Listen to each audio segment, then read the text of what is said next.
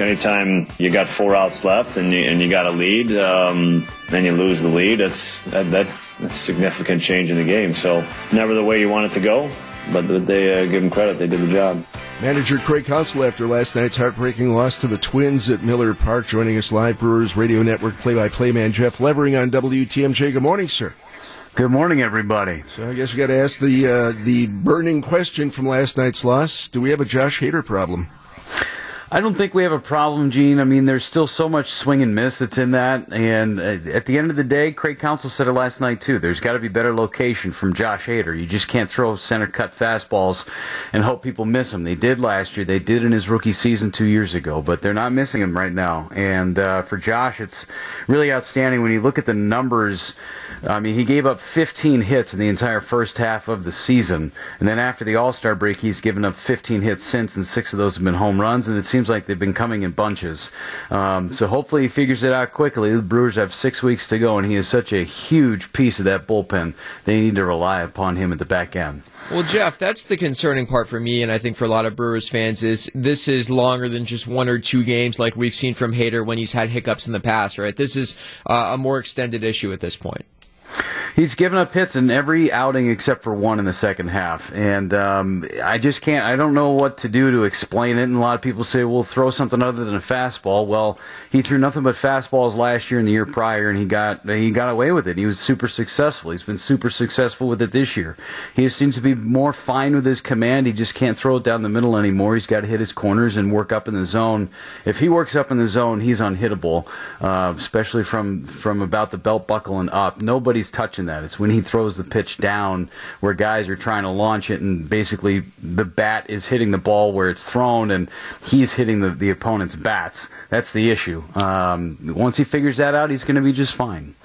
Jeff, Gene and I were discussing this a little bit earlier in the morning when we were taking a listen to some of the highlights from last night. It sounded like there were a lot of Twins fans in the ballpark. What was the vibe in there last night? It didn't feel that drastic, to be honest with you, because once the home run was hit, then a lot of Brewers fans kind of left and beat the traffic a bit.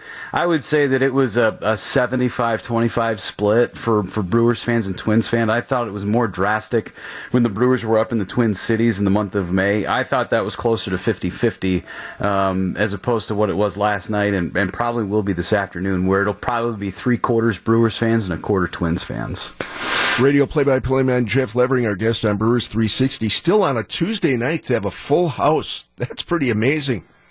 It's spectacular, and it's been that way for the Brewers all season long. Major League Baseball and a lot of people have been talking about how attendance is down, but you haven't felt that at all here in Milwaukee. And credit goes to the fan base. Of course, last year was magical, and people are still riding that wave. And seeing Christian Yelich, who's one of the best players in the world right now, you got to have tickets to go see him. And if you miss your opportunity, you're missing out on a chance to see some history. So Brewers fans have come out in droves, and it's been great to see. Miller Park has been packed all season long, and the atmosphere has been fantastic. Jeff, looking ahead to the next couple of weeks here after the Twins series wraps up, road trip to Washington and St. Louis, and then there's a stretch of games, St. Louis, Chicago, Houston, Chicago again. We're getting really close to sink or swim time, aren't we? Yeah, a little bit, and the Diamondbacks are mixed in there too. This is a stretch where you don't see anybody that doesn't have playoff aspirations. Everybody's in the mix, wild card, division lead, all that stuff. Over the next probably 3 weeks of the season, you really don't have a soft part of the schedule. You got a series in Cincinnati that's coming up way later. You don't see the Pirates for a long time. You go down to Miami in September, but other than that, it's postseason teams. It's guys that are fighting, but that's what you want as a club. You want to have these games where they mean something and where you can make up a chunk of, if you start winning some games, you're making up ground on teams that are ahead of you potentially, and that's all the Brewers can ask for at this point. Which is really amazing in this division. I mean, the Brewers had their 5-game win streak, but nobody has gone on one of these 8, 9, 10-game win jags to kind of break away from the pack.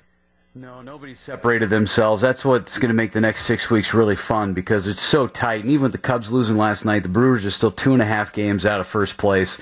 That's 3 losses for the Cubs and 3 wins for the Brewers, and you're sitting as a first-place team. So, you just hope, and all you can do is show up at the ballpark and hope you get a victory and hope the Cubs lose, and it's fun scoreboard watching this time of year. Jeff, any ill effects from Christian Yelich in his back in his first game returning to the lineup last night? I don't think so. He looked pretty good in the seventh inning when he hit that big double to drive in a run. So I think he's going to be fine. He'll probably be back in there tomorrow. Having the off day before going to Washington, D.C. is very helpful. And this entire month of August, you've got every Thursday off. That can only do good things for the Brewers roster. Well, you got to get to work, young man, so we should let you go. Thank you so much. We'll be listening later on this afternoon when you and Mr. Baseball have the call here on WTMJ. You got to take it easy, everybody.